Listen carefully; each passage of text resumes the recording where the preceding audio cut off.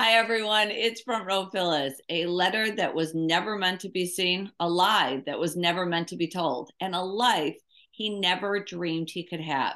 Evan Hansen is about to get the one thing he always wanted, a chance to finally fit in. We are thrilled to have joining us today some of the cast from Dear Evan Hansen, Anthony Norman, who plays Evan Hansen, and Pablo, you know I cannot say your last name. What is it, Lacerica?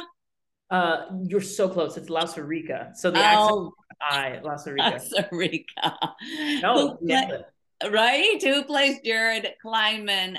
Thank you both for joining us and welcome. Thanks Thank for you. having us. You both have relationships here in Chicago. You know, Anthony, you've been born and raised here, and Jared, you went to school here.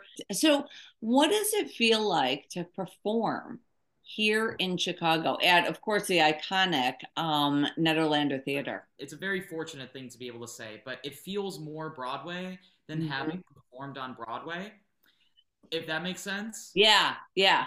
Because it's like I grew up seeing shows here, and I just I played Chicago before with Newsies, but Okay.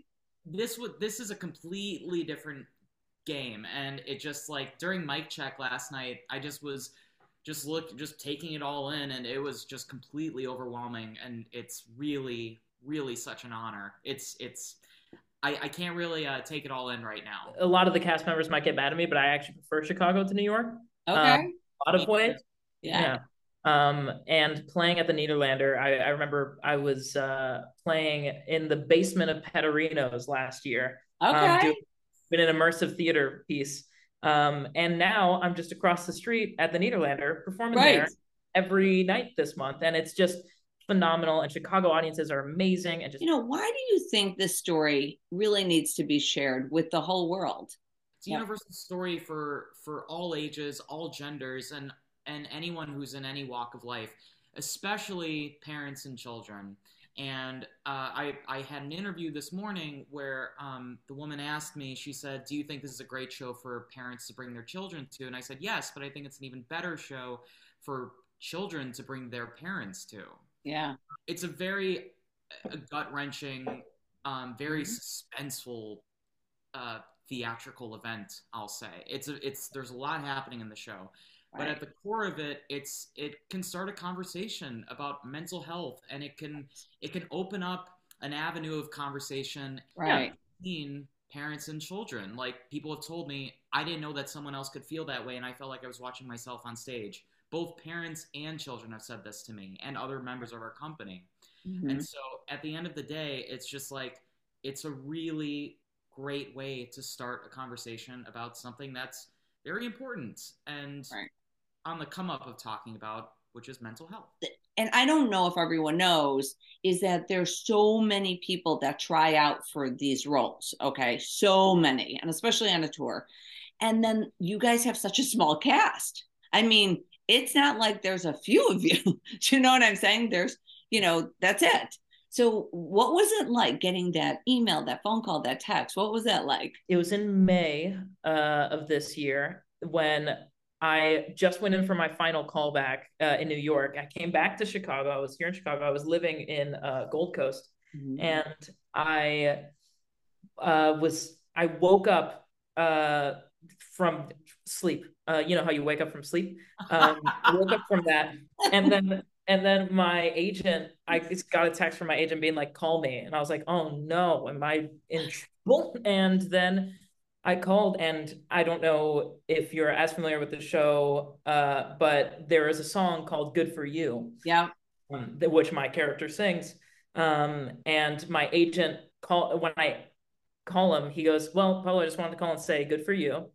And then he told me that I got the part, and I was like, "Ah!" And then I called everybody in my family, and it was a blast because it just to be a part of this, I was so excited to just Oh, tell yeah. the story. So Absolutely. I was in New York at the time, and I was doing a reading of a new show, and we were between performances, so we did like a morning presentation and then an afternoon one, and I was getting coffee before the afternoon one, and I look at my watch and I saw my manager was calling me, and I went, "Is this it?" I just had a feeling. I was like, this is it. And and he said, are you alone? And I said, I can be. And the barista was so sweet. She's like, I was like, I'll be right back. She's like, I'll have this waiting for you. Go do your thing. And so I walked out, and he's like, so it like he just like was very matter of fact, and Right. it was just super surreal. But I knew it was happening. Right. And the coolest part was my mom was in town, seeing the reading that I was doing, and so I said, come meet me at 39th and 8th right now. And Yeah. so she was at a fabric store. She came walking down, and I was gonna be cryptic about it, but I just ran up to her. I just said, I got it. How do you guys both connect with your characters? I feel as though Jared is somebody who is very insecure, has the way that I've always thought about my character as Jared is that because Jared is the family friend of Evan, I think that every Jared has to have a little bit of Evan inside him, in that sense of like that insecurity and that like constant criticizing. And Jared does that, but the way that he copes with it is through humor. And I personally use humor to cope with a lot of things. Anthony knows. And I think that like I tend to do that. I definitely don't do it in as mean of a way as Jared does. So that's a little bit of a difference. But that insecurity and that hypercritical like self-awareness is very much a part of me. I feel as though like I have insecurities too, and I do use humor to cope with it. But it presents itself slightly differently, but it means that I can really connect with my character, which is lovely. It's pretty much the same thing over here. I didn't realize how similar I was to Evan, and that's also why I think the show is universal. I think everyone is similar to Evan in some way or another. Yeah, right.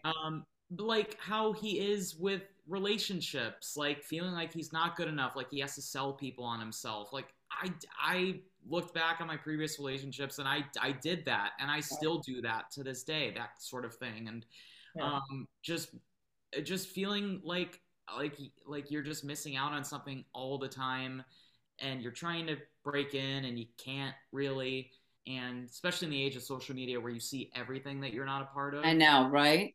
Yeah. And that's also why I think people should see the show, by the way. It's still relevant, especially now with all with the social media. Yeah. But that's also like part of what's really beautiful about this show is that this show, like what you were talking about, how it does, there's so many positives and negatives to social media. Right. And like, in not to spoil anything, but there is a point in the show where something goes kind of viral on the internet.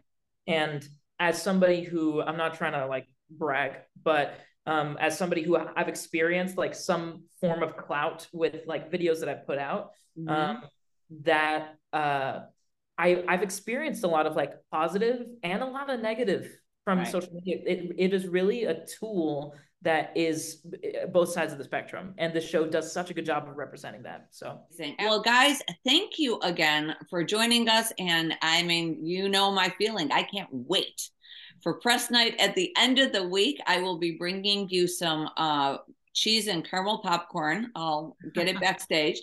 I will not go on unless I get that popcorn. So exactly. You'll be looking for me in the couple first rows, you know.